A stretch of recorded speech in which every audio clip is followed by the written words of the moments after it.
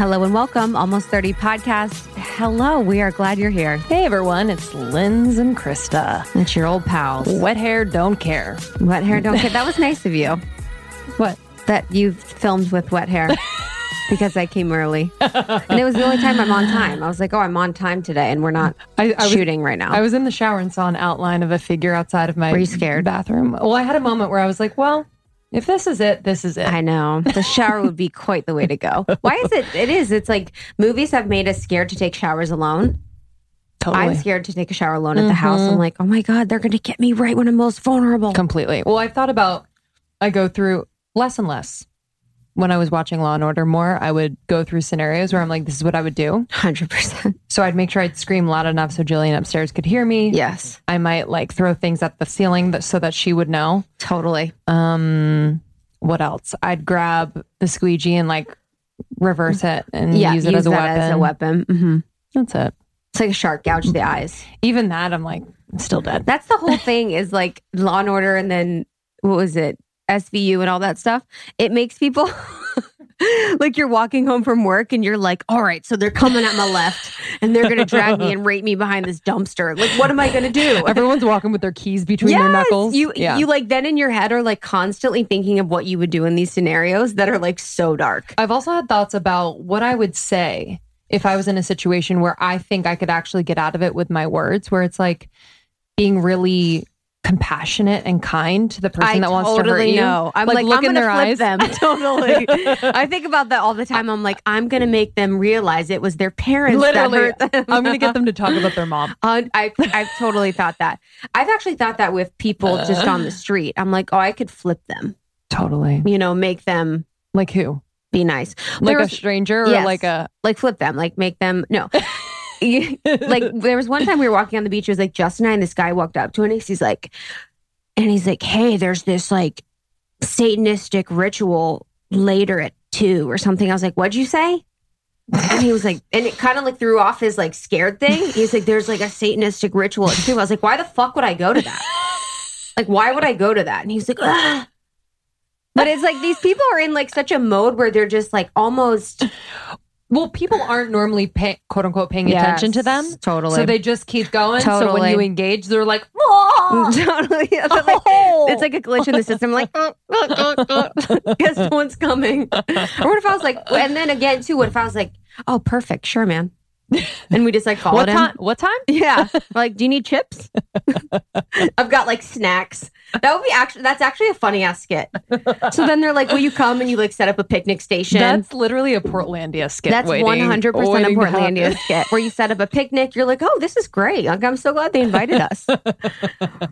Oh, fuck. It was so, yeah. Yo, watching Portlandia during this time, I've loved. Portlandia is amazing. It's so funny. It's so funny. And it's so quick. Yes. I like just these quick little skits so it doesn't drag on. And then you kind of revisit it later on. And Fred Armisen is unbelievable. He's unreal. The best actor. Unreal. Well, he's just always in character. Always. Always in character. Women and Women First is the best.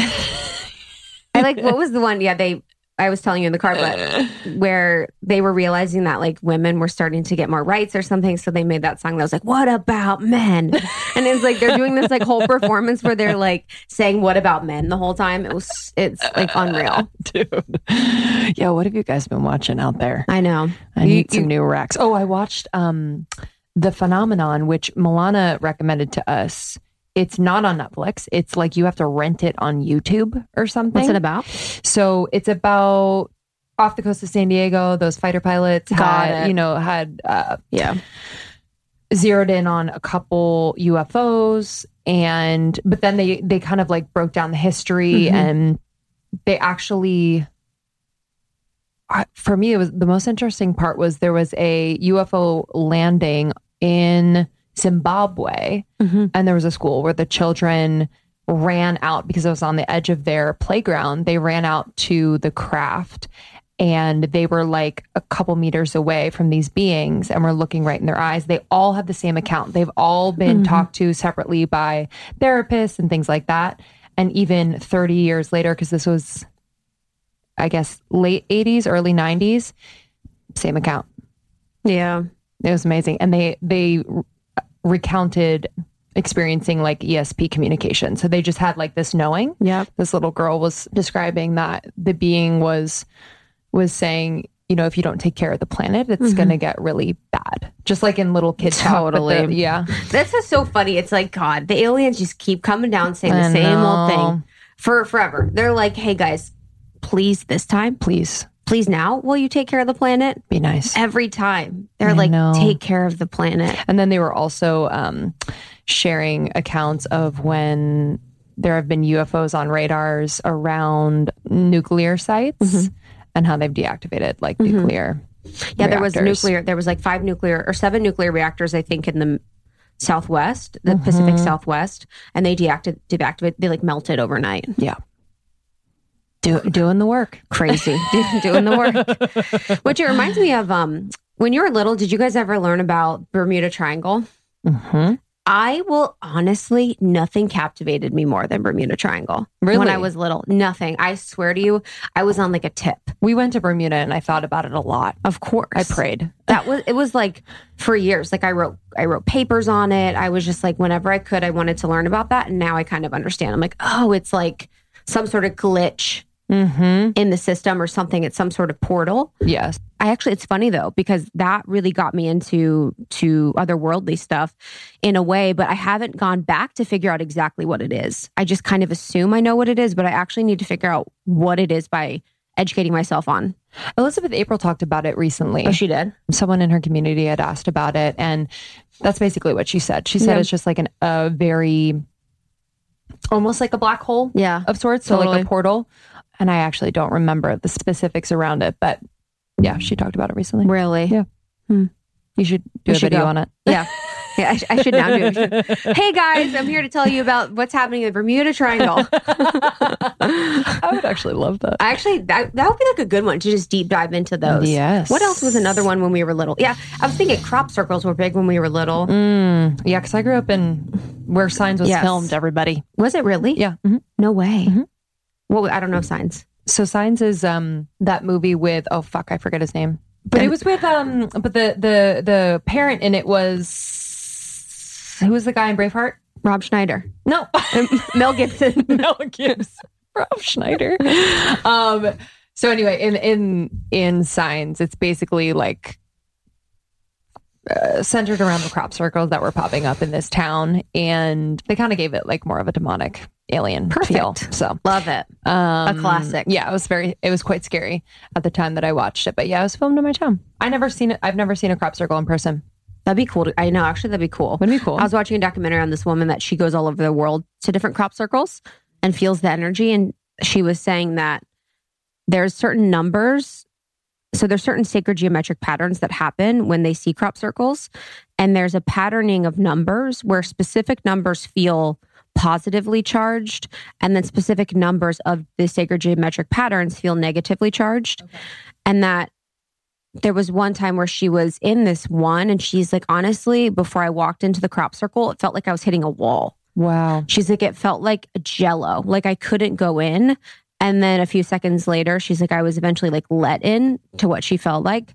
But she said a lot of the people in her group that would go to all these crop circles, like specifically felt different types of energy going to different ones. Wow. I know. Where did you watch that documentary for people if they want to watch? Oh yeah, that documentary you can find on... Is it Gaia? Yeah, it's on Gaia if you just search crop circles. Cool. It's like a light one. I'm like, I want to learn about stuff, but like... Totally. Not fucking the Matrix dissolving. Like...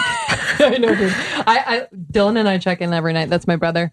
I'm like, what mood are you in? Like for a little like... Yeah, like do you want to like fuck your brain up? Totally. Yeah, we've gone deep, but then we're like, I just want to laugh. 100%. You know? Yeah. Gotta check in. All right, everybody. Pretty excited about today's re-release of our episode with Alok Vaid Menon. We spoke to Alok back in September of 2018. And it was just one of those conversations that we talk about to this day when people ask us about guests who have just left a lasting impact on us. And we're very, very excited to re-release. Yeah, they are so beautiful, powerful, kind, heart-centered. And I just found this conversation to be so inspiring. I think you can hear on the interview, Lindsay and I are really excited about our chat. And I don't know, there were so many different elements of it that were so human and inspiring. And I just felt like this conversation was one of my favorites, possibly that we've ever done, where I learned a lot. I left feeling more human. I left feeling more connected. And I just felt more aware of my existence and how my existence affects others. Alok is a gender nonconforming performance artist, writer, and educator, and they actually released a book since we spoke called Beyond the Gender Binary, which challenges the world to see gender not in black and white, but in full color. So taking from their own experience as a gender nonconforming artist, they show us that gender is a malleable and creative form of expression. The only limit is your imagination. And this conversation itself was that really stood out to me. Expression, liberation in who you are and how you can impact the world and how you can truly carry yourself in the everyday. Their confidence is unbelievably intoxicating in the best way. And I loved how I felt leaving this conversation. They also were talking about feeling the feelings, which we're so about, just coming into our awakening and knowing that our feelings hold vibration. And I really loved how they just let it rip, whether they're in public or whether they're with people, and really inspire others to just be more truthful.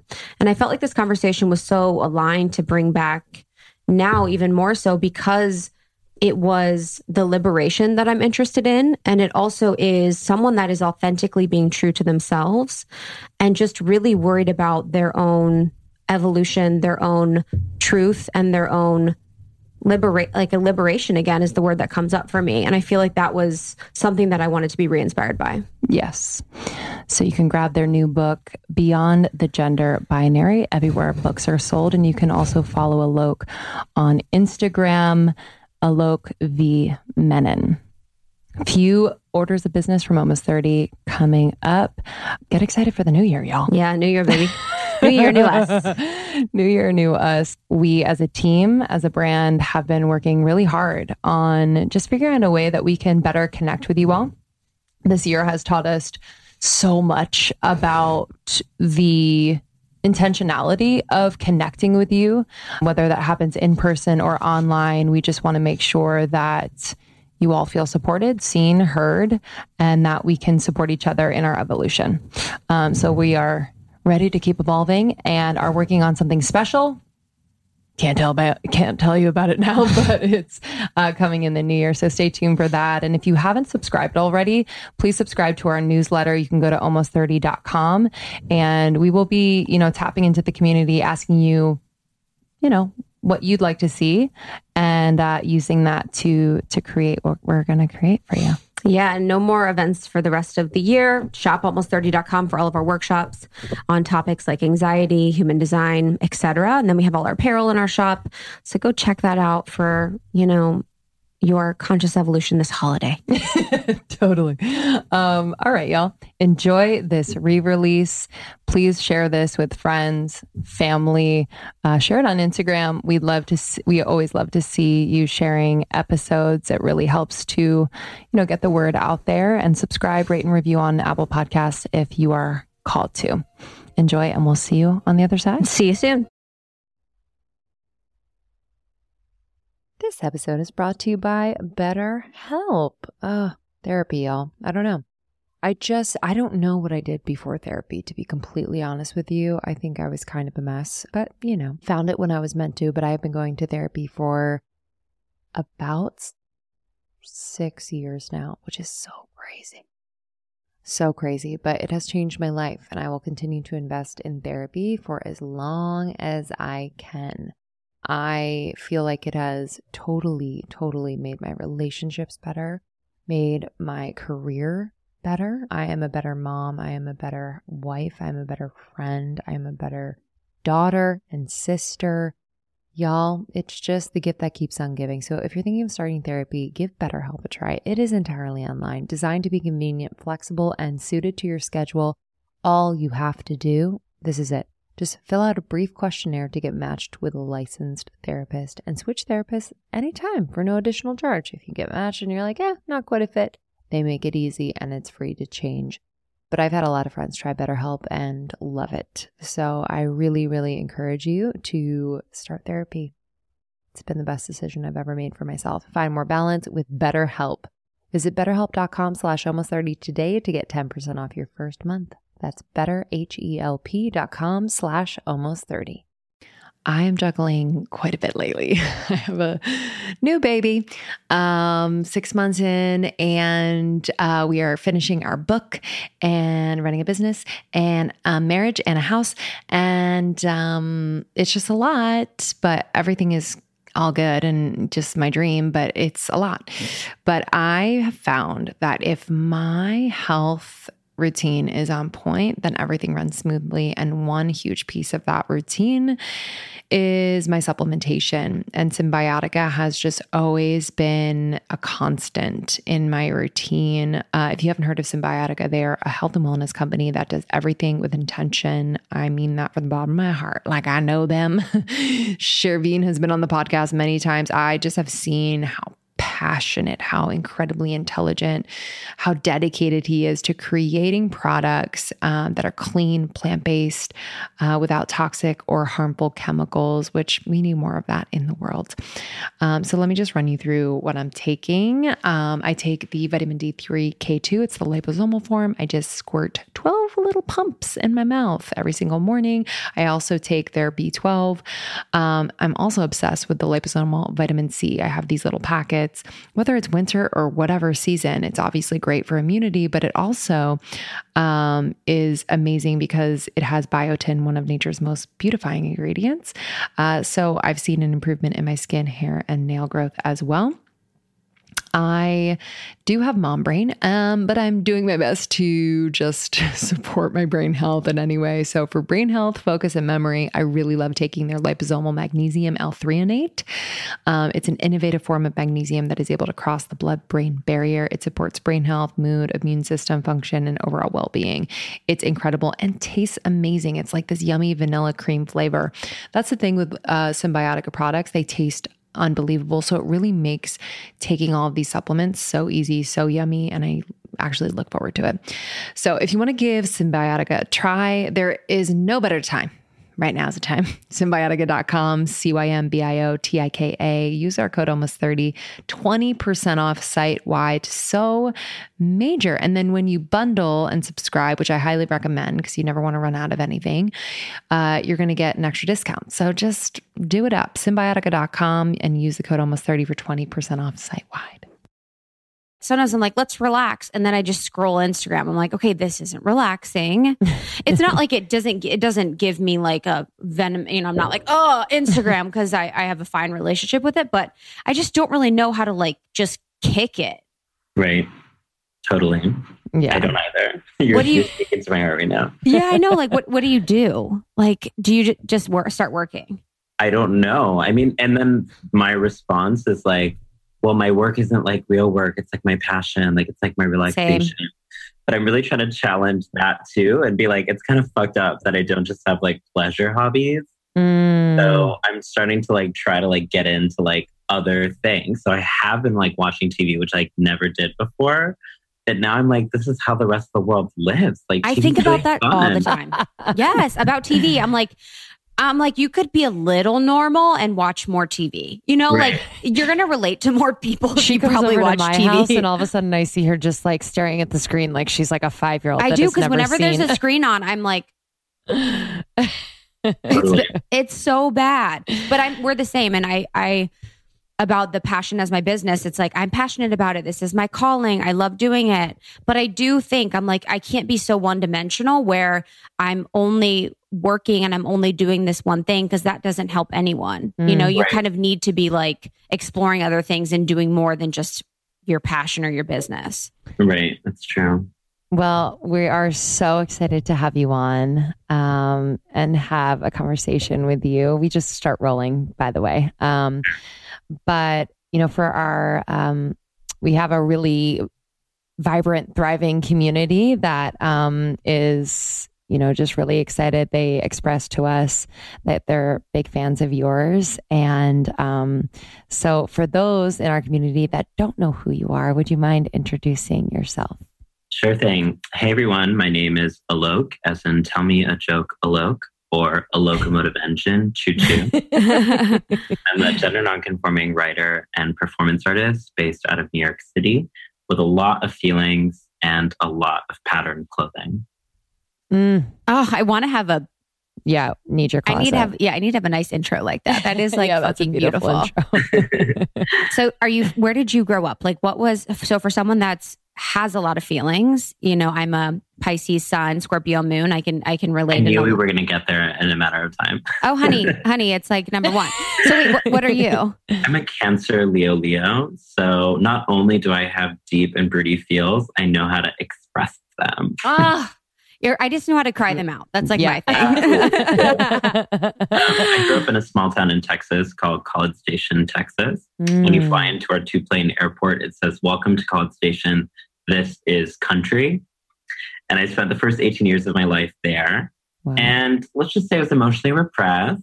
But, I really feel like it was like training to take on the entire world. Because once you grapple with that level of like racism, homophobia, emotional repression all together, like everything else, I'm just like, oh, okay. Yeah, I know. I have to like take that in for a second. The fact that like your soul was kind of dropped into a place that is, not very open and accepting. What was that like? Like from a very young age, what was like I guess I do want to know too, like kind of how you were raised, and were you raised to kind of like, feel those emotions and be expressive about it within the family confines? Like, what was that like? Wow. I've been thinking about this a lot, actually, because I think the conventional narrative that I tell is that my family is part of the reason I'm still alive today. And which is not often the case for, I think, a lot of like queer immigrant families, or queer immigrants in terms of our relationship with our families. But I think for me at home, I always had a space to be who I was, even though I didn't have that outside. And my family was always extremely progressive and really like conscious about what was happening in the world. So they always encouraged me to be my truest self. But I think that now that I'm looking back at it, emotions weren't really a part of that. So we were encouraged to be creative, but it was only through the purview of like art or like school, but not like interpersonally. So rather than saying, I feel this, it would be much more like, show me your art piece where you're talking about these feelings in an abstract way. I see. Yeah. So there was room for expression, but only when it was confined in an appropriate place for emotions. And I think that as a performance artist, I think about this a lot. One of the things I say in my shows is, in the West, you're taught that performance is when you pretend to be something that you're not. But what I've learned in my life is that performance is where we go to actually be honest. That's why we find the most relatable characters are like TV characters or movie screen characters. They're pretending, but it's real. And I feel like at my shows, I create a space for an hour and a half or 2 hours where people can be honest and cry and feel and mourn and love.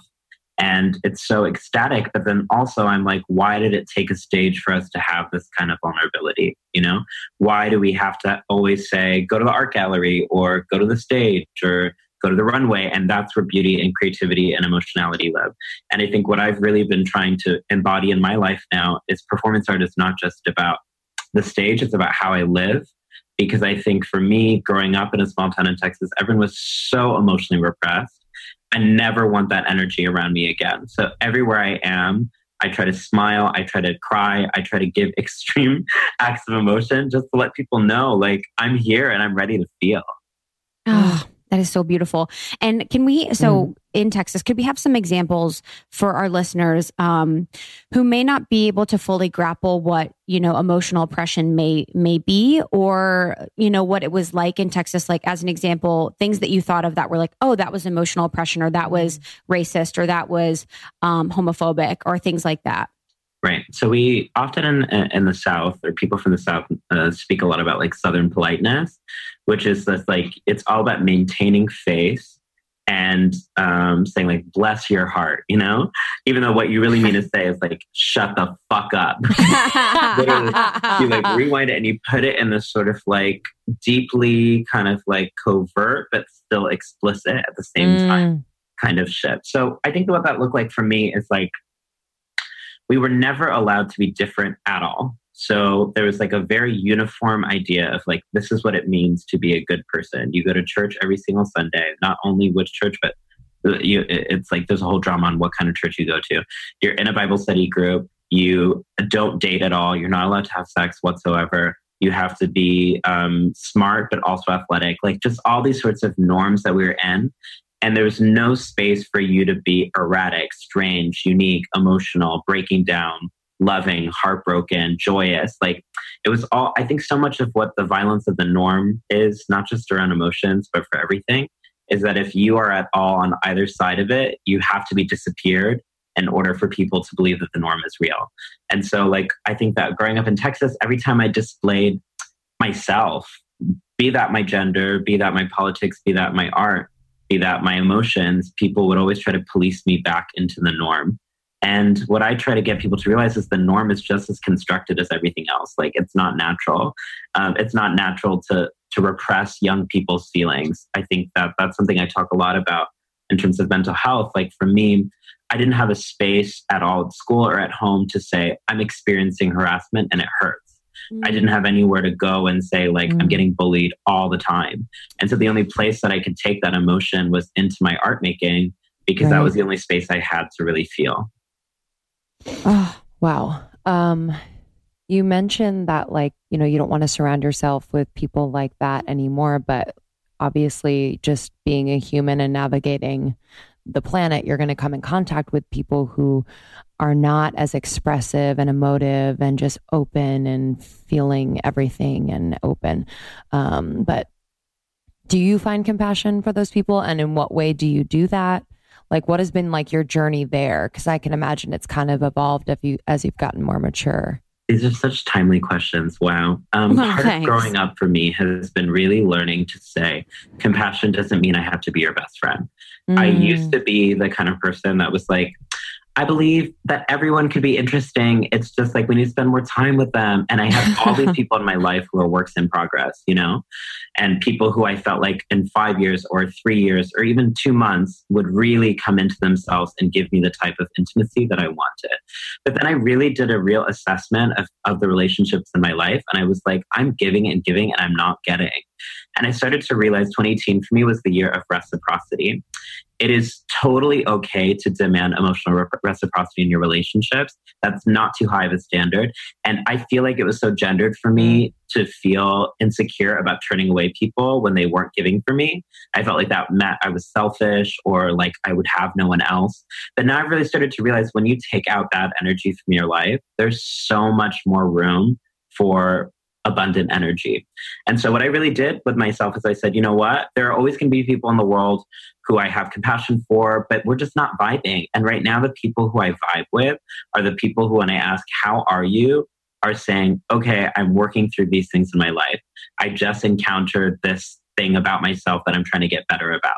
Like people who are really self-aware, interested in dialoguing about their interiority, and also like deeply vulnerable from the beginning. Like I don't want to have to be always begging people in my life to get where I'm already at. Like, and I understand that like, you know, people have various histories that make it so that it's easier for some people to share than other people. And that's totally right.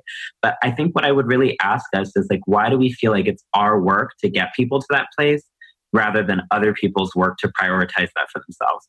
And I've really been on this new tip where I'm like, if I did not create the mess, I can't really clean it.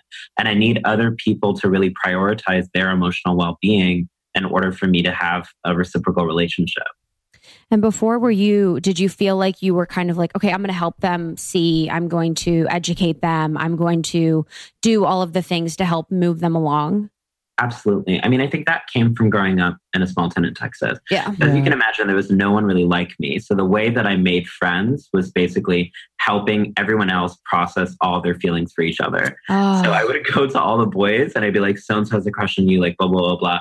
Here's what you should do. Here's what you should say, whatever. And then I'd go to like girls and like, so-and-so has a crush. And I was just mediating everyone else's romantic relationships, friendships, all over the place. And so then everyone loved me because of what I could do for them. And it took me a long time in my life to be able to differentiate the people who love me for me versus the people who love me in terms of how I can help them. And that's a really dangerous dynamic I think a lot of women and trans people find ourselves into, where it's like, do you care about me beyond my ability to work for you? Absolutely not. And I was like, you know what? Part of me loving myself as a queer person, as a trans person, is saying I demand the same kind of emotional labor that I give to other people for myself. And that's not too high of an ask. And so I think that I've learned from a really young age how to look big, but act small. So like to like be like super beautiful, flamboyant, aesthetically there, but then have no emotions, no feelings, no needs, no wants, just here to inspire and uplift other people. And now 2018 years for me has been about looking big and being big emotionally. Like literally just when people ask me, how are you? I'm like, well, you know, falling apart. What's up? Like daddy issues number 503. Let's get into it. Like, and I think I was so afraid to be considered too much because I knew that friendship was contingent on me being small. But now I'm all about, this is the year of being too much. We don't have that much time left. I'm just sort of like, I'm going to be too much. And if people are not into that frequency, that's fine. I don't need those people to like me. Yeah. Wow. Amen. Into that. Yeah. Like you being a person that people look to for inspiration, for strength and courage. Like, what does that feel like? And is that even something you want to be like? Of course you want to be an inspiration, but do you know what I'm saying? Where like you are so human that people are focusing on, well, you've got it all figured out. And like, you know, you're really standing in your light and you're trying to say like, I want to be more human. Like there's like two things happening there. You know, I think this is the moment in feminism that we're in that I really struggle with, which is that we have to be empowered and we have to be strong and that people are looking for strong examples to aspire toward.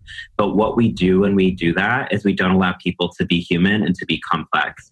And for me, what I say everywhere I go is like, I'm struggling through the very things that I'm talking about. I'm not outside of the issues that I'm talking about. And you can't just focus on my triumphs. You also need to focus on my tragedies. And you have to see the full picture of me. Otherwise, you're dehumanizing me and you're making me into an illusion and a metaphor and not a person. And that hurts.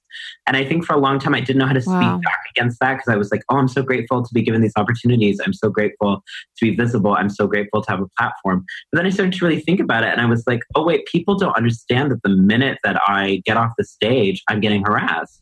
Or the minute that I deliver this inspirational keynote for you, that I have to go home and on the way home, I'm going to get harassed. Like people don't understand that visibility does not mean safety for women and trans people. And that's something I really have been pushing at when I'm like, okay, what actual safety and worth looks like is so much bigger than visibility. It looks like decision-making power. It looks like money.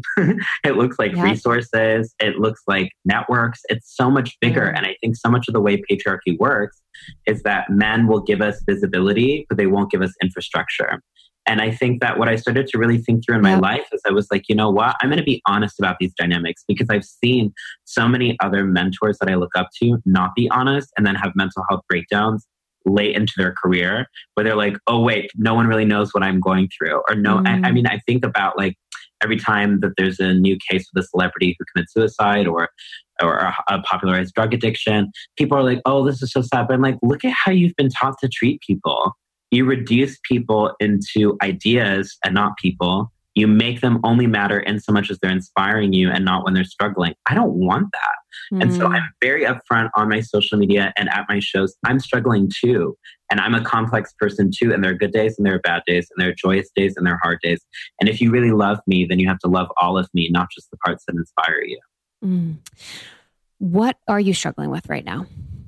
I mean, so many things. Wow. I think one of the things that I'm really struggling with, which is very painful, is lack of acceptance from my own community, which is something I haven't really spoken about that much. Wow. Because I think that when you're in a press group, you try to underplay the internal dynamics to have a strong, unified front. So we often say like, you know, oh, trans rights matter, like this is amazing, but we never actually unpack the hierarchies within the trans community. And I think what's really important to understand is like, I'm one of the few public facing trans people with the platform that I have access to who has chosen not to be on hormones. And that was a personal decision for me because I felt like who I was consistent with what I wanted. And I didn't feel like I should have to take hormones in order to have people believe who I already was. But then what I often experience within my own community is trans people saying, you're not really trans, or you would be really trans if you pursued medical transition. And I understand where that comes from. It comes from their own feelings of invalidation, from people telling them that they're not real. But I think part of what I've also been coming into myself is like, I am not a repository for other people's shame. I'm not a placeholder for other people's anxiety. I can empathize, but that does not mean I have to hold. And there's a difference between empathizing and holding. I can sit and bear witness and say, I'm so sorry that these things are happening to you. But that does not give you permission to take that on to me because it hurts. And so I think I've really been struggling with the pain of being hurt by your own, you know, because I feel like it's so easy these days to say, you know, it's like, it's white men who are doing all this stuff, but then we don't have the more difficult conversations. Like what happens when you experience stuff from other women or other trans people or other people of color? Like you don't have that language to be like, what happens when you experience that from a friend, not just like a romantic partner. Mm-hmm. And I think a lot of what I've been writing about creatively is trying to understand those forms of pain that are actually the most tremendous, but we don't have the language for them. Like friend breakups are something I think about a lot. Like we have an entire like discourse around romantic relationship breakups, like come over, we're going to have cake, like blah, blah, blah. But like what happens when you have a friend breakup is actually even more devastating in a lot of ways. And we don't have any language to describe or to mourn that or to say, I'm sorry you're going through that. And so I've started to really, I think, try to really name those kinds of pain that we don't have ceremonies for. You know, like we have funerals when someone dies, but we don't have funerals whenever you look back at your life and say, I used to be more creative. Where did that go? Like we don't, there's so many funerals that we need to be having. There's so many ceremonies we need to be having to say something happened. I hurt, I lost. And we don't have the language for that. And so I think also part of the struggle is how do you heal when you can't even have the words to describe what the pain is? How do you mourn when you don't even know what you've lost?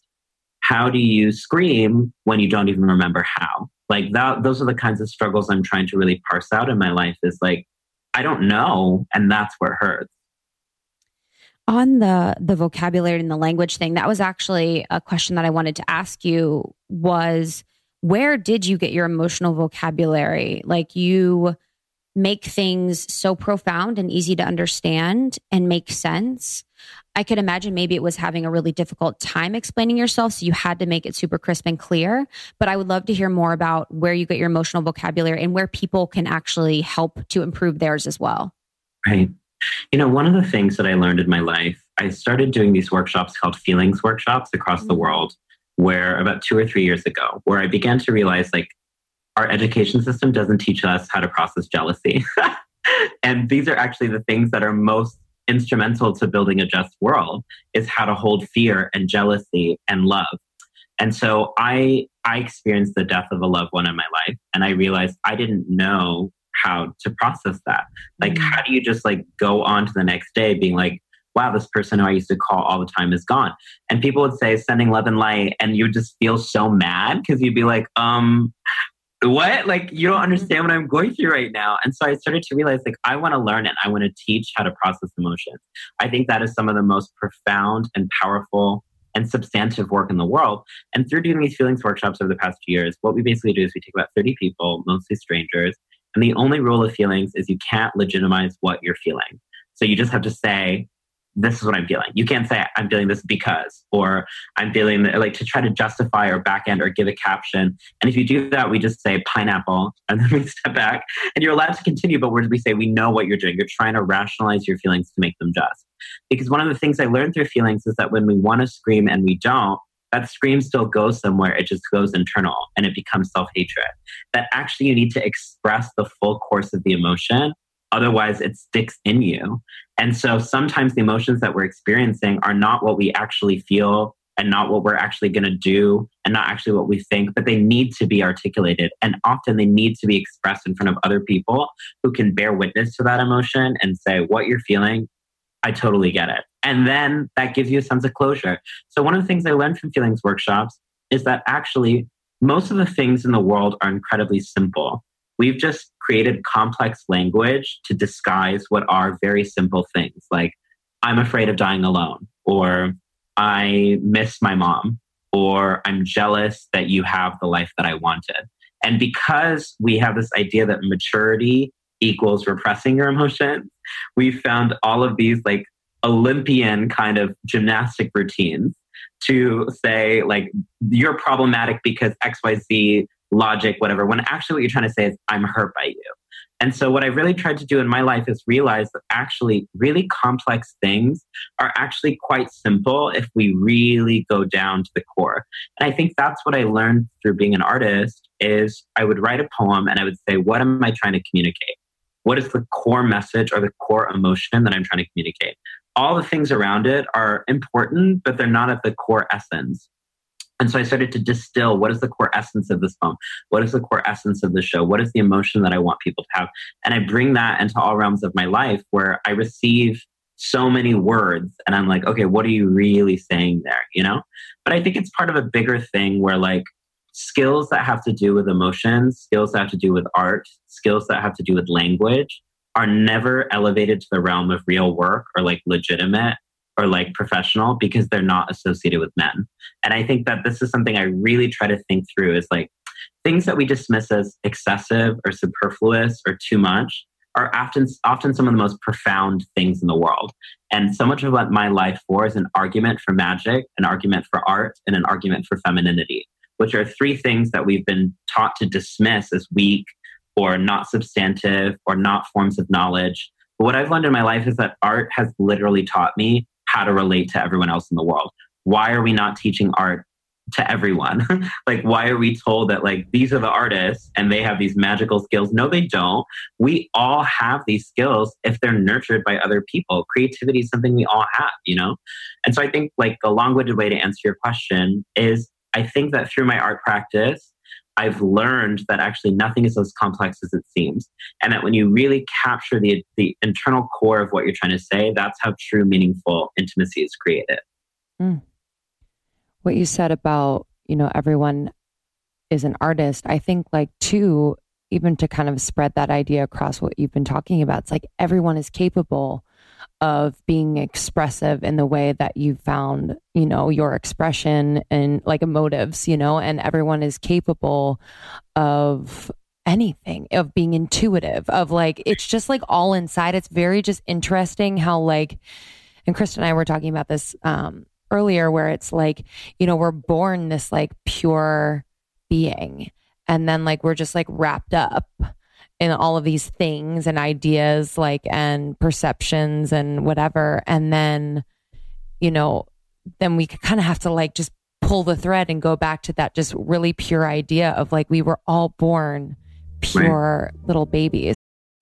Okay, I need to introduce you to a revolutionary new app, Superhuman. I have been doing these superhuman activations every single morning for the last 3 weeks. Let me just tell you, I kind of fell off of my game after I had the baby. Most of my time and energy was going to him. Still is, but I have been able to carve out time in the morning before I get into the swing with him. And I've been doing these activations. I do a lot of the shorter ones because I don't have a ton of time. But let me just say, this is new. Like, this is a new type of audio that are super energizing and really specifically designed to transform you into your future self. So I know a lot of us want to manifest things. I know a lot of us are thinking about planning for the future, but a lot of us feel stuck. And so I've just felt like this has unstuck me in just the most beautiful way. So I've been doing a lot of their pep talks. I've been doing some of their writing activations. This morning I did the 3 morning questions. It was a 7-minute, really vibey writing activation that I love. So I had my journal out. Yesterday I did a pep talk about tackling procrastination. There's a part of me that procrastinates quite a bit. So I love this. I love this. There's going to be an activation for you for this moment, for this day. It's incredibly supportive. So we actually interviewed Mimi Bouchard, the founder, not too long ago. Check out that interview. And we have a sample of one of the activations on our feed. So you can check that out as well. It's way easier to implement into your routine and far more effective than any other audio app out there. I've just noticed that I'm doing it much more consistently. So please don't miss out on this crazy deal. They rarely do discounts. On top of the 14-day free trial, get over 60% off your subscription for a limited time only at activation.com/almost30.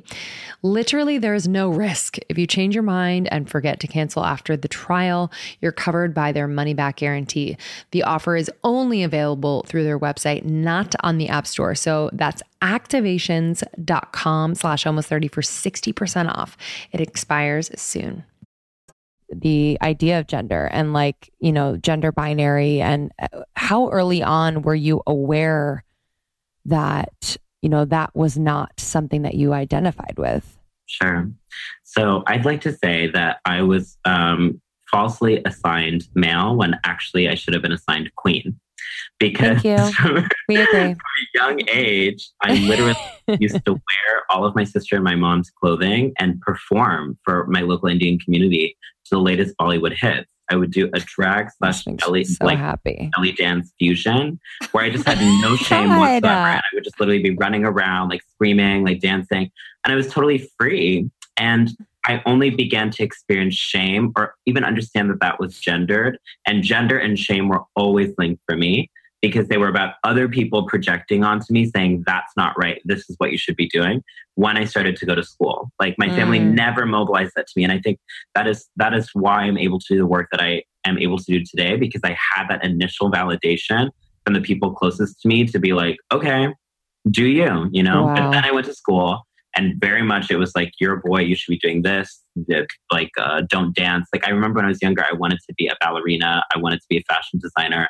I'm doing all those things now, so whatever. But for a long part of my life, there was a blank slate where I was not allowing myself to do any of that stuff. But I only developed the vocabulary to describe what I was and what I was going through much later in my life.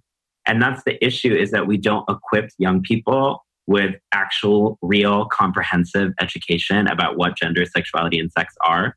And so I always just thought I was gay because that's the only word I had that was available to me.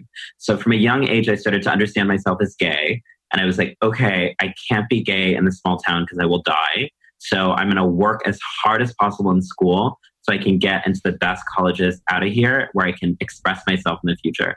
I was really naive, and I thought that all of the Bay Area was San Francisco, LGBT pride, etc. So I was I'm moving to California. And I moved to California and I joined my first sort of gay organizations, and I realized this is not me either. What's going on? And then actually it was really through reading history that I began to realize who I was, because I learned that there have always been people outside the gender binary, especially where I'm from in India, and that we actually were once celebrated as holy and mystical. But one of the things that happened is the way that you dominate a people is you criminalize and kill their healers so that people don't even know that they're sick. And so we were the first people targeted often when colonization happened because they knew our power, right? And this is something that I always tell people. The right wing knows queer power more than progressives do. That's why they're passing hundreds of pieces of legislation trying to disappear us from the public. They know that when people are exposed to our power, our brilliance, and our beauty, that is what true freedom would look like. But they teach us to fear the very things that have the potential to set us free. And I know that because I feared my own gender nonconformity. I thought deeply. I remember I had a conversation with a friend when I really started to dawn on me, oh my God, I'm not a boy or a girl. What? I had a conversation with a friend and I said, I'm scared. I'm scared of what this means for my life. I'm scared about the violence I'm going to experience. I'm scared because I don't know what I am. but I'm going to run into the ember. And that's really so much of what my life has been since then. Is like the things that we fear are often the things that we need to run into and confront. We can't just repress, because people tell me all the time, like, Alok, you would live such a happier life if you just chose one, or if you just looked gender conforming, you wouldn't get harassed. And I said, that's because your understanding of mental health means that you just think that physical well-being is about physical safety. For me, happiness, joy, and oneness with who I am matters more to me than my physical safety, which means every single day, even though I do experience harassment on the basis I look like, I can look down at my harassers and say, which one of us is really oppressed here? Because you don't know who you are, and I know very solidly who I am. And I've spent a lot of time in my life to introspect and figure out who I am. And I'm sorry that you've not had people in your life to encourage you in your journey. Best of luck. And so even though I experience so much harassment and violence now, I'm doing great because I genuinely know that I've done the miracle work of self-discovery. When you were talking before about unwrapping all the stuff that's been put on us, I did that. And I realized that underneath it all, I am far too complex to ever be encapsulated by gender. Like, that's so boring to me. Taking billions of people and dividing them into 1 and 2 categories, telling them that like they have to follow a set prescriptions of bad fashion, bad emotional advice, putting them oppositional to each other, and then literally grouping them with like, it's wild. It's such a berserk system. Holy crap. You're killing it. You're fucking killing it, by the way. I just like had this, like, when you said that in your culture, like the, you know, I wanted to talk about the Indian healers, culture. like, I feel like you are so, like, I just feel like you are a human on this earth at this time, at this place that is like, I don't know. I just feel very privileged to be talking to you right now. Thank you. I don't know what else to say, I really had to sit and think with that, where I started to realize, you know what? I have medicine for people. Yeah. And in this iteration of the world, I have to call it poetry. I have to call it performance art. I have to call it like, follow me on Instagram. Like, I have to convince people that they are sick. And I have to say, what I have to say is your medicine. And I have to tell people over and over again, it's going to hurt. Like, healing hurts. I've seen it in myself. I have a line in one of my poems where I say, when I look at myself in the mirror and see what I've become, I cannot tell if I'm celebrating or mourning. And that, for me, that sense of like destruction and creation are simultaneous, is so central to how I understand the world, is that healing is painful. Pain is healing. These are false dichotomies that we constantly live our lives saying, I don't want to hurt. And so we just play business as usual. And then we're actually end up hurting. Like, that's the irony, is that I look at the majority of people in the world and I'm saying, you've never done self-work. Like, you genuinely don't know who you are or what you feel. And you think that you're happy, but everything is so desperate and ephemeral, where you're going to literally buy a new pair of shoes, feel happy for 5 days. I mean, I love buying new pairs of shoes. Don't get me wrong. But what I'm trying to fight for is endurant happiness. I'm trying to fight for happiness that's not just about a moment or a transaction, and a way of being where no matter what's happening in my life, no matter what the violence I'm experiencing in my life, I look at myself and I say, you better, you know? And I've got there. I genuinely feel like I've got so far. I mean, obviously we're all works in progress, and obviously there's so many things I have to do, but like, I think that the reason I'm so passionate about my message is I've seen what it's done for my own life to be able to reconsider everything that we've been taught. And now when people present a new thing that I didn't know, my reaction is not to clench up and be like, you're wrong. My reaction is to be like, wow, thank you so much for teaching me something about our complex world. I'd love to learn more. You know, like, I just have such a different relationship with like difference. Because I think ultimately the reason that I experience violence is because when people see someone like me, they don't know what to think. And then rather than asking, hi, like, can you teach me? They clench up and they try to destroy it. And that's the psychology of fascism, which is when we're presented with something that is an alternative way of living, we must destroy it, not live and coexist with it. And I think that what I'm really asking, people mistake what I'm saying to be like, I want everyone to be non-binary. No, that's not what I'm saying. What I'm saying is, can you coexist with someone like me in your universe? I don't think so. The current universe means that in order for people to say I'm a man or a woman, they have to mean I'm a man means I'm not a woman, and I'm a woman means I'm not a man. And as long as you believe in those oppositionalities, I can exist. Because in my body and in my heart, man and woman are synonymous. And in my body and in my heart, masculinity and femininity are hanging out together. And so in order for you to have that paradigm, I can't be here. So we talk about self-discovery and sort of what you've done to learn more about yourself and to really accept who you are. What has that journey looked like, and what books, resources, people, what have you leveraged to really do that? Sure thing. So I really believe that self-actualization has to happen with other people. I think that like what frustrates me about the conversation about self-care is that it feels like really like individualistic. Like if you just take the best Instagram selfie, you're going to love yourself 30 times harder. Or if you have the right face mask, you're going to have 10 times less self-hatred. Like, I think that actually for me, wellness comes from having other people bear witness to your pain and giving you permission to heal. That's how I got better. After I graduated from college, I knew that I had missing in my life other trans people, and especially other trans and gender non-conforming people of color. And I knew that if I moved back to Texas, I wouldn't find them. So I said, I'm going to move to New York. And I was very clear, I'm going to move to New York to meet people like me. And I spent my first years in New York meeting those people. And through them, I found myself. Like, we need to find our own people to be able to find ourselves. I really believe in that. Mm-hmm. And I think that's a story as old as queer people, is that our families kind of weren't the best for us. And so we had to build our own families. And the types of friendships and love that we build with the people that we choose as our families are unparalleled. Like, I often joke, I have access to what all the straight cis people want when they want marriage. They want security, they want intimacy, they want trust, they want romance. I have all of that in my friendships. And that fundamentally destabilizes everything, because straight cis people are taught you have to wait to get that when you find the one. What if you could have 10 ones? And what if those people are actually in your life right now? You're just literally saying this kind of love is not as real as this aspiration. But I think that's another exercise that I've learned in my life, which is when you begin to do self-work, you begin to recognize that the things that society dismisses as illegitimate or not real are perhaps the most real things. And I think for me, my healing came from my friendships, because I actually developed friendships with people who cared about me, not my ability to inspire or my ability to be used. And when they cared about me, it meant that they were there for me when I was sick. They were there for me when I was traumatized. And they were there for me when I was celebratory. They were there for me when I was successful. And I think that we were teaching each other how to love because our parents didn't do that. We were teaching each other how to trust because our schools didn't do that. And I think through having close friendships with other trans people, I really began to realize, like, oh, wait, like, I'm cool, like, I'm good. And I really feel like we talk a lot about hurt people, hurting people, but we don't talk about healed people, healing people.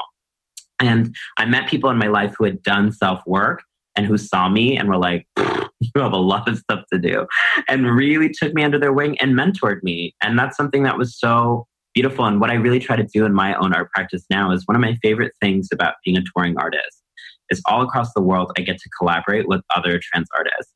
And I'm very intentional about this, where I try to make sure every single show that I have, I try to curate another trans person to work with me. And I don't just work with them on the stage. We get coffee together. We're hanging out. We're talking about our art practices.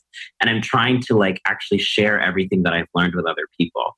That's central to why I'm an artist, is I feel like I've learned all these things from whatever reasons, school, books, friends, whatever. And I don't want to be the only one knowing them. Like, I want everyone to know everything that I know. When I encounter a new idea, I run and I tell everyone. I remember when I was younger in Texas, knowledge was a way of having mobility when I couldn't have physical mobility. I was trapped in a small town where no one looked like me. And so my head had to become the space that I went to travel galaxies. And I remember I would just in the middle of the night watch like Nova documentaries online about like the universe or like black holes. And I remember just being like, whoa, like that's always been part of my creative practice, is like I have so many questions and I run to them rather than running away from them. And that's where I think healing comes from, is ask yourself, what are the questions that you are really seeking answers for? And then become comfortable that the answers might be other questions. And that's what healing is. When you're comfortable that the life's most existential questions will just be answered with another series of questions. And you can smile at all those questions and be like, I don't know who I am. And that's a joyous thing. Mm-hmm. What have you learned from other people in the trans community that has made like a really big impact on you? One of the things that trans community, especially, I mean, when I first moved to New York, I got the opportunity to politically organize with a lot of elder trans women of color. These were folks who were at the Stonewall riots in 1969. They knew people like Sylvia Rivera, Marsha P. Johnson. They've been organizing and working for trans liberation for 30, 40 years. And one of the things they used to tell me is like, it used to be so unsafe for us that we put bricks in our purses, because if we would ever say this person's attacking me, no one would believe us. So we had to defend ourselves. And they talked about how in New York City, where it used to be illegal to wear more than 2 articles of clothing that were different than what your assigned sex was. So they would constantly be thrown into prison just for simply walking down the street. It was seen as a crime to be visibly gender nonconforming in public. But then they would say, I would dust off my heels and I would go right back outside and do it again. And what that taught me is dignity. You can only experience the full severity of prejudice if you believe in the person who is being prejudiced to you. But what I think the trans tradition has taught me is the very people who are hating you are people who don't even see your humanity. So why does it matter that they hate you? Mm-hmm. And so now I've really learned how to literally coexist with knowing there are a lot of people in the world who don't like me. A lot of people in the world who want me to die. A lot of people in the world who call me ugly. I don't care, because I know who I am and I have my own dignity. And that sense of dusting off your heels and going back and bouncing back is so central to me, is how do I preserve my dignity? I may not have safety. I may not have infrastructure. I may not have vocabulary. I may not have all these things that I want and deserve to have, but what I have is something that they do not have, which is dignity. And that's why I ask my audiences across the world, are you living a dignified life knowing that people like me are dying? That's not a dignified position. And is it dignified knowing that the very people who could be teaching you how to be free are the people who are being punished right now, incarcerated right now, deported right now? That's not a dignified life. I'm not asking you to help me because I need to be helped. I'm asking you to help me because you need to be helped, because there's no dignity in your life in a world where your gender project is so fragile that me existing with lipstick and a beard invalidates everything that you think the world is. Like, that's pretty pathetic on you, not on me. And so I've really learned from trans people that like we become repositories for everyone else's anxieties. If people were really cool with us, they could be able to look at us and be like, okay, cool. I don't want to look like you. That's cool. Want to go get a coffee? But right now, people look at us and they're like, and we begin to realize they want to be us. That's the secret that I learned from trans people, is that the people who bully us want to be us. The people who are most injurious to us are the people who are most injured. The people who pretend to be the most strong and confident are actually the most weak and fragile. It's actually the people that they demean as weak who are the most strong. And I think that learning from intergenerational trans people taught me, like, my strength comes from within. And my strength comes from the places that they think are not strong. My armor is my lipstick and my glam. Like, people think that I get dressed up for them. Please. I get dressed up and I look in the mirror and I say, wow, I'm superior. And I go outside and then people harass me and I just laugh because I'm like, don't you see that I'm superior? So I've learned how to celebrate all these things that our culture dismisses as like ridiculous. Like, I really, really am a strong advocate for aesthetics as political resistance. What I mean by that is, how are we supposed to create a new world if we don't know what it looks like? And so much of what I'm trying to do in my art is to show people gender nonconformity is beautiful, is transcendent, is evolving, is dynamic, is buoyant, is all of these things. I need to visualize that to people, because the only representations we have of gender nonconformity is we're like the villain in Little Red Riding Hood, like, grandma, what hairy arms you have. Like, we've been taught to fear, like, we're this tragic, woeful, like, everyone stay away from that. The tragic, like, oh gosh, they're so ugly. And then I'm just literally looking at that and I'm like, who's ugly here, baby? Because I have dignity and I think that's more beautiful than any of these products that you're putting on your face to look more like Barbie and Ken. So being harassed, feeling unsafe, I kind of want people to know like a little bit what that's like so they can understand more about it? So can you shed a little bit of light into that? Absolutely. It's really important to understand that people like me who are gender nonconforming cannot leave our houses in almost every single country in the world without fear of being bashed. That's the level that we're at. That we literally are told by the mainstream media that we are just snowflakes, we're just having feelings and we're not real. And then concurrently are experiencing the highest rates of physical, sexual, and economic violence than ever before. Violence against gender nonconforming people has escalated in the past few years. We have higher rates of murder. And the issue is that when we're murdered, we're misgendered when we die. So we don't actually have the data to even describe what murder looks like against us, because people will look at the dead body and say, that's a man or that's a woman, without actually saying the reason that that person was attacked is because society was perceiving them as gender nonconforming. So for me, when I walk down the street in New York City, which is allegedly one of the most progressive LGBT-friendly cities in the world, I'm routinely spat on, I'm laughed at. I have people take photos of me without my consent. They post these photos online saying, what the fuck is that? This is disgusting. I have people push me. I have people try to push me in front of trains. I have people throw trash at me. I have people grope me. I have people of all genders sexually assault me. I'm often stalked. I often have people following me for blocks. I have to really be prepared that anything could escalate at any moment. That's just in person. When I post a photo of myself online, it often gets shared to conservative and feminist groups. That's really important to name, where I'm told that I am a man masquerading as something that I'm not, that I deserve to die, that Hitler should have won, that I should have been burned, that I have a disorder, that I'm disgraced, that I should be punished, that I should be murdered, that I should be raped. This is just simply for taking a selfie of myself. And this is the daily reality, right? Like, this doesn't just happen once. This happens every single day. And when I speak about this, people are often shocked. But then I'm like, I want you to ask yourself, the reason there are not more people who look like me is not because we're a minority. It's because it's so scary to actually exist as a gender nonconforming person that people have to make choices every single day. You have cis women who make choices to shave because they know that if they walk outside with hairy legs, there's going to be a different degree of harassment. You make cis men have to say, I'm not going to put on any makeup. I'm not going to wear a dress today. That wearing a dress and putting on makeup has nothing to do with people's gender identity. People could still be men or women and be gender nonconforming, but they're choosing not to be because they know what kind of judgment and violence is going to happen because of that. And so I think that it's really important whenever I speak about harassment of gender nonconforming people to say, like, we're in a state of emergency. And that especially under this administration, it's worse than ever. And it's very scary out here. But I think that what I really remind myself every time I'm walking down the street and I'm getting harassed is I remind myself I am part of a legacy. It might feel like I'm doing this alone. I might feel like I'm the only one experiencing this. But across time, there have been people who went outside and said, confront it. Confront your self-hatred. Confront your isolation. Confront your fear. This is not about me. It's about you. So as long as I exist on this earth, I will hold a mirror to the world. And I will say, why are you so agitated by my freedom? Like, this is not actually about me being wrong or deviant or having a disorder. This is about you being wrong and deviant and having a disorder because you actually don't know who you are. If you really knew who you were, you would be able to see me and just move on.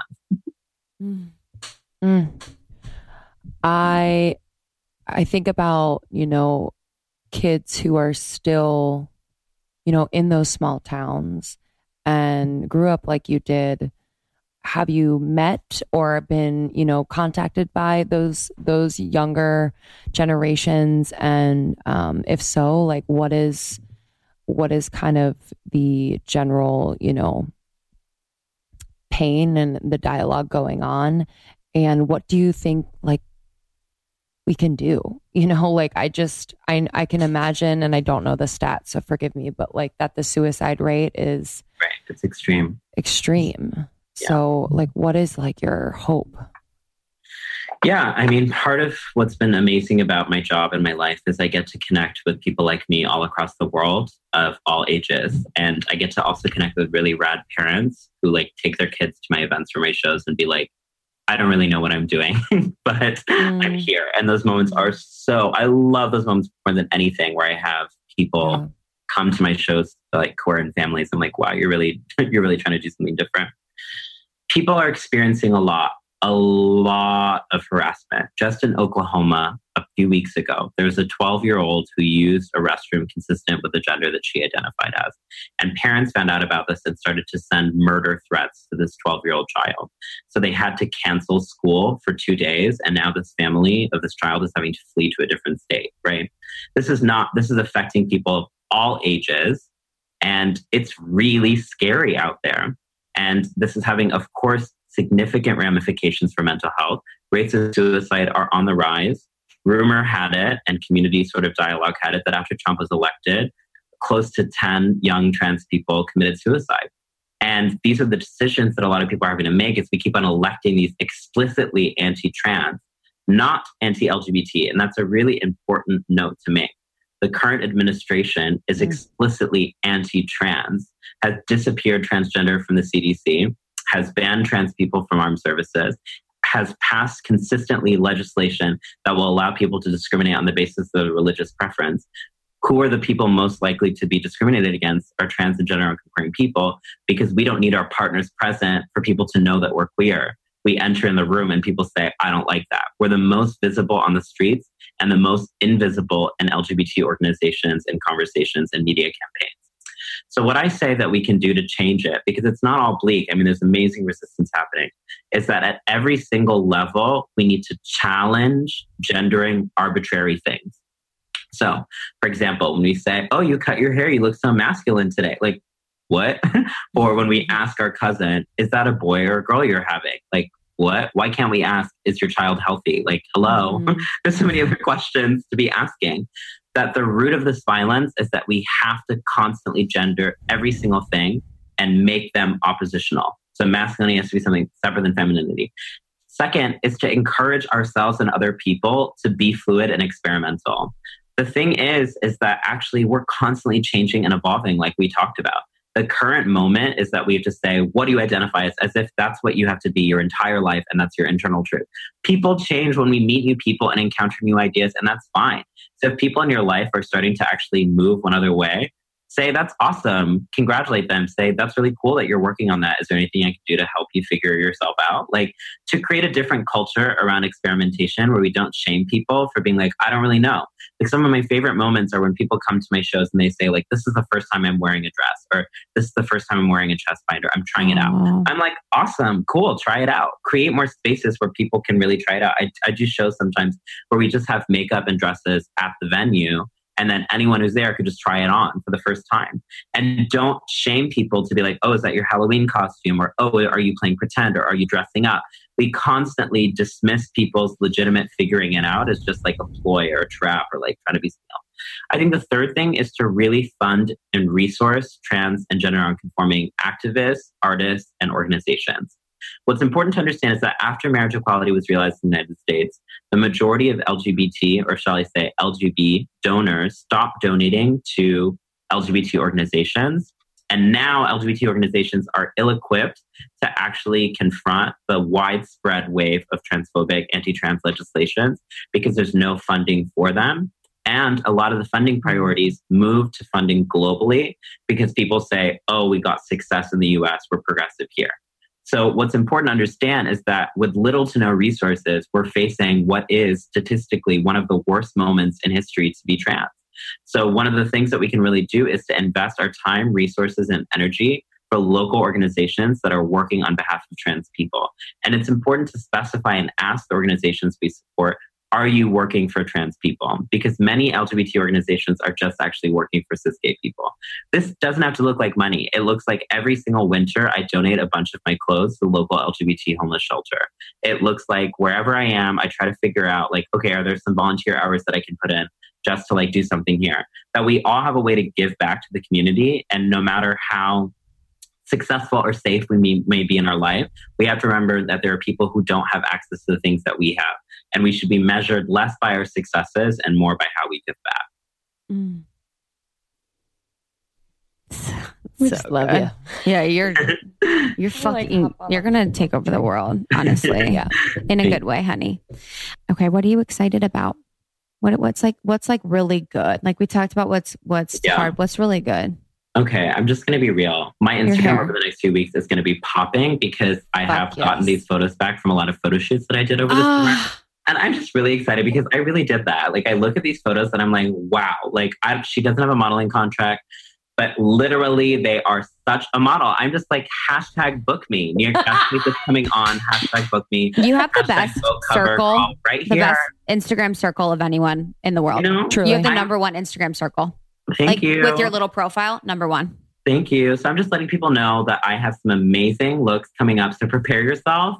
There's going to be, the forecast reads extreme and incredible fabulosity and superiority. Get into it. What else I'm excited about? I'm really trying to create more time to write this year. I've been doing a lot of touring and traveling, which feels awesome.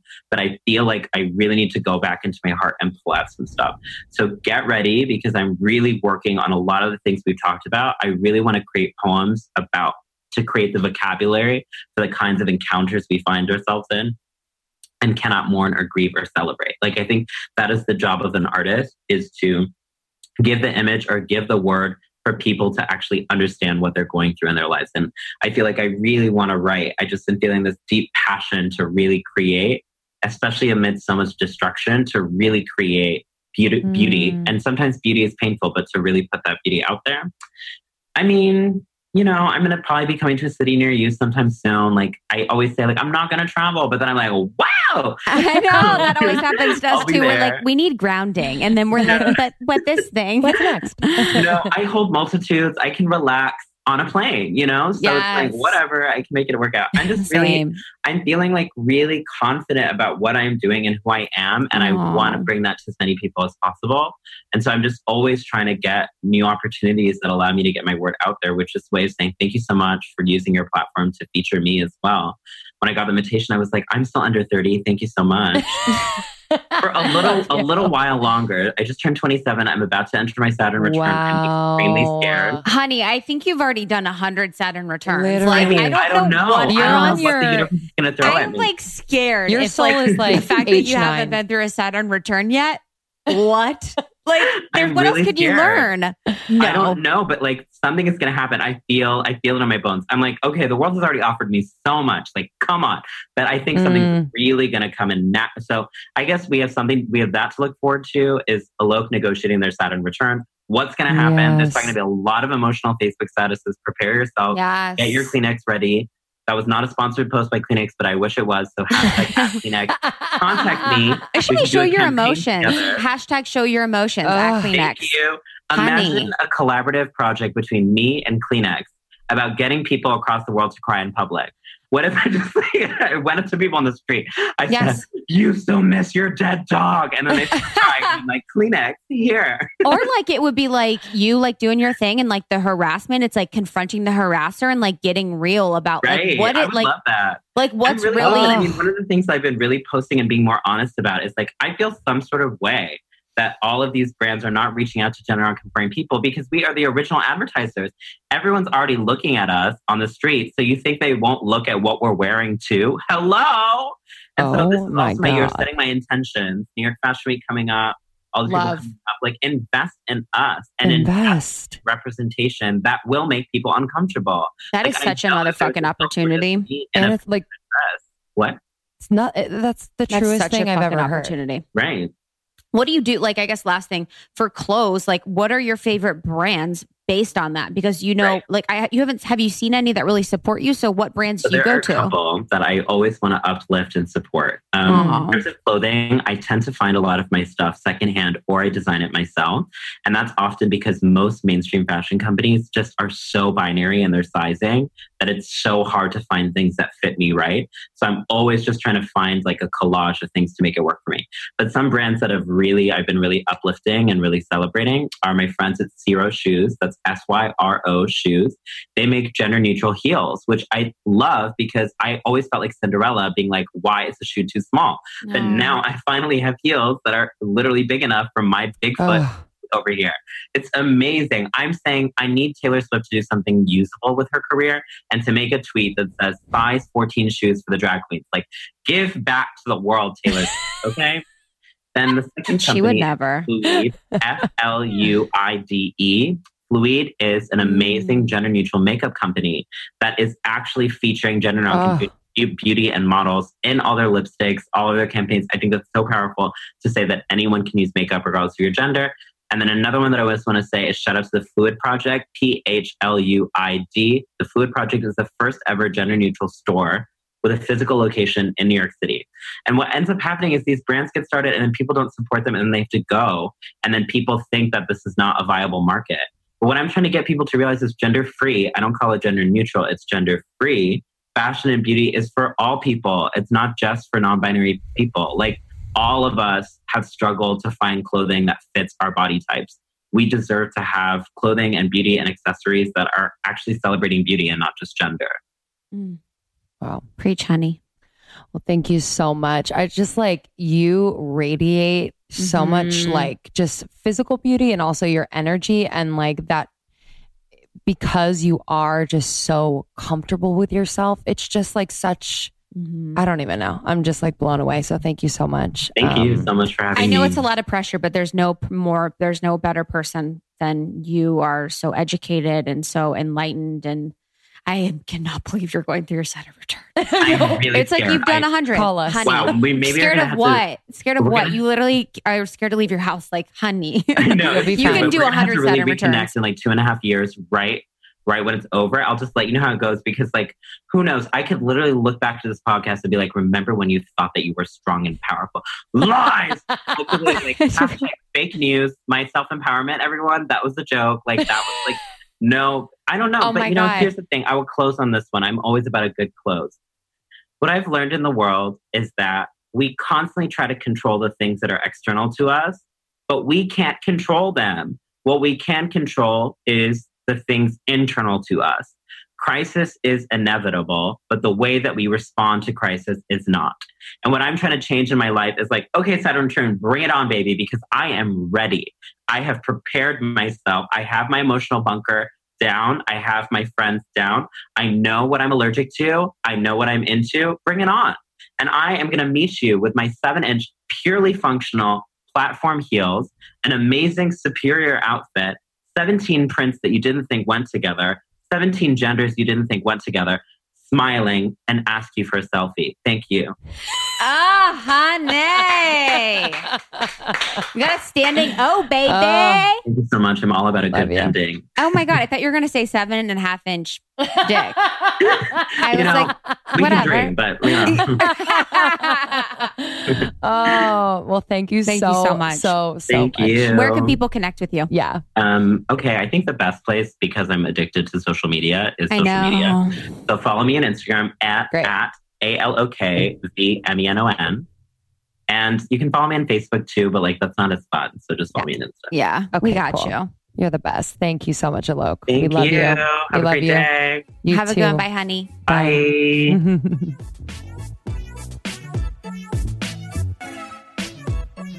Thank you so much, Alok. Appreciate you all tuning in for this re-release. Have a beautiful Thanksgiving this week. Yeah, enjoy the holidays. If you need some support, we're always here. You can DM us on Instagram, Almost 30 Podcast. We actually have video now on YouTube, so come see your girls.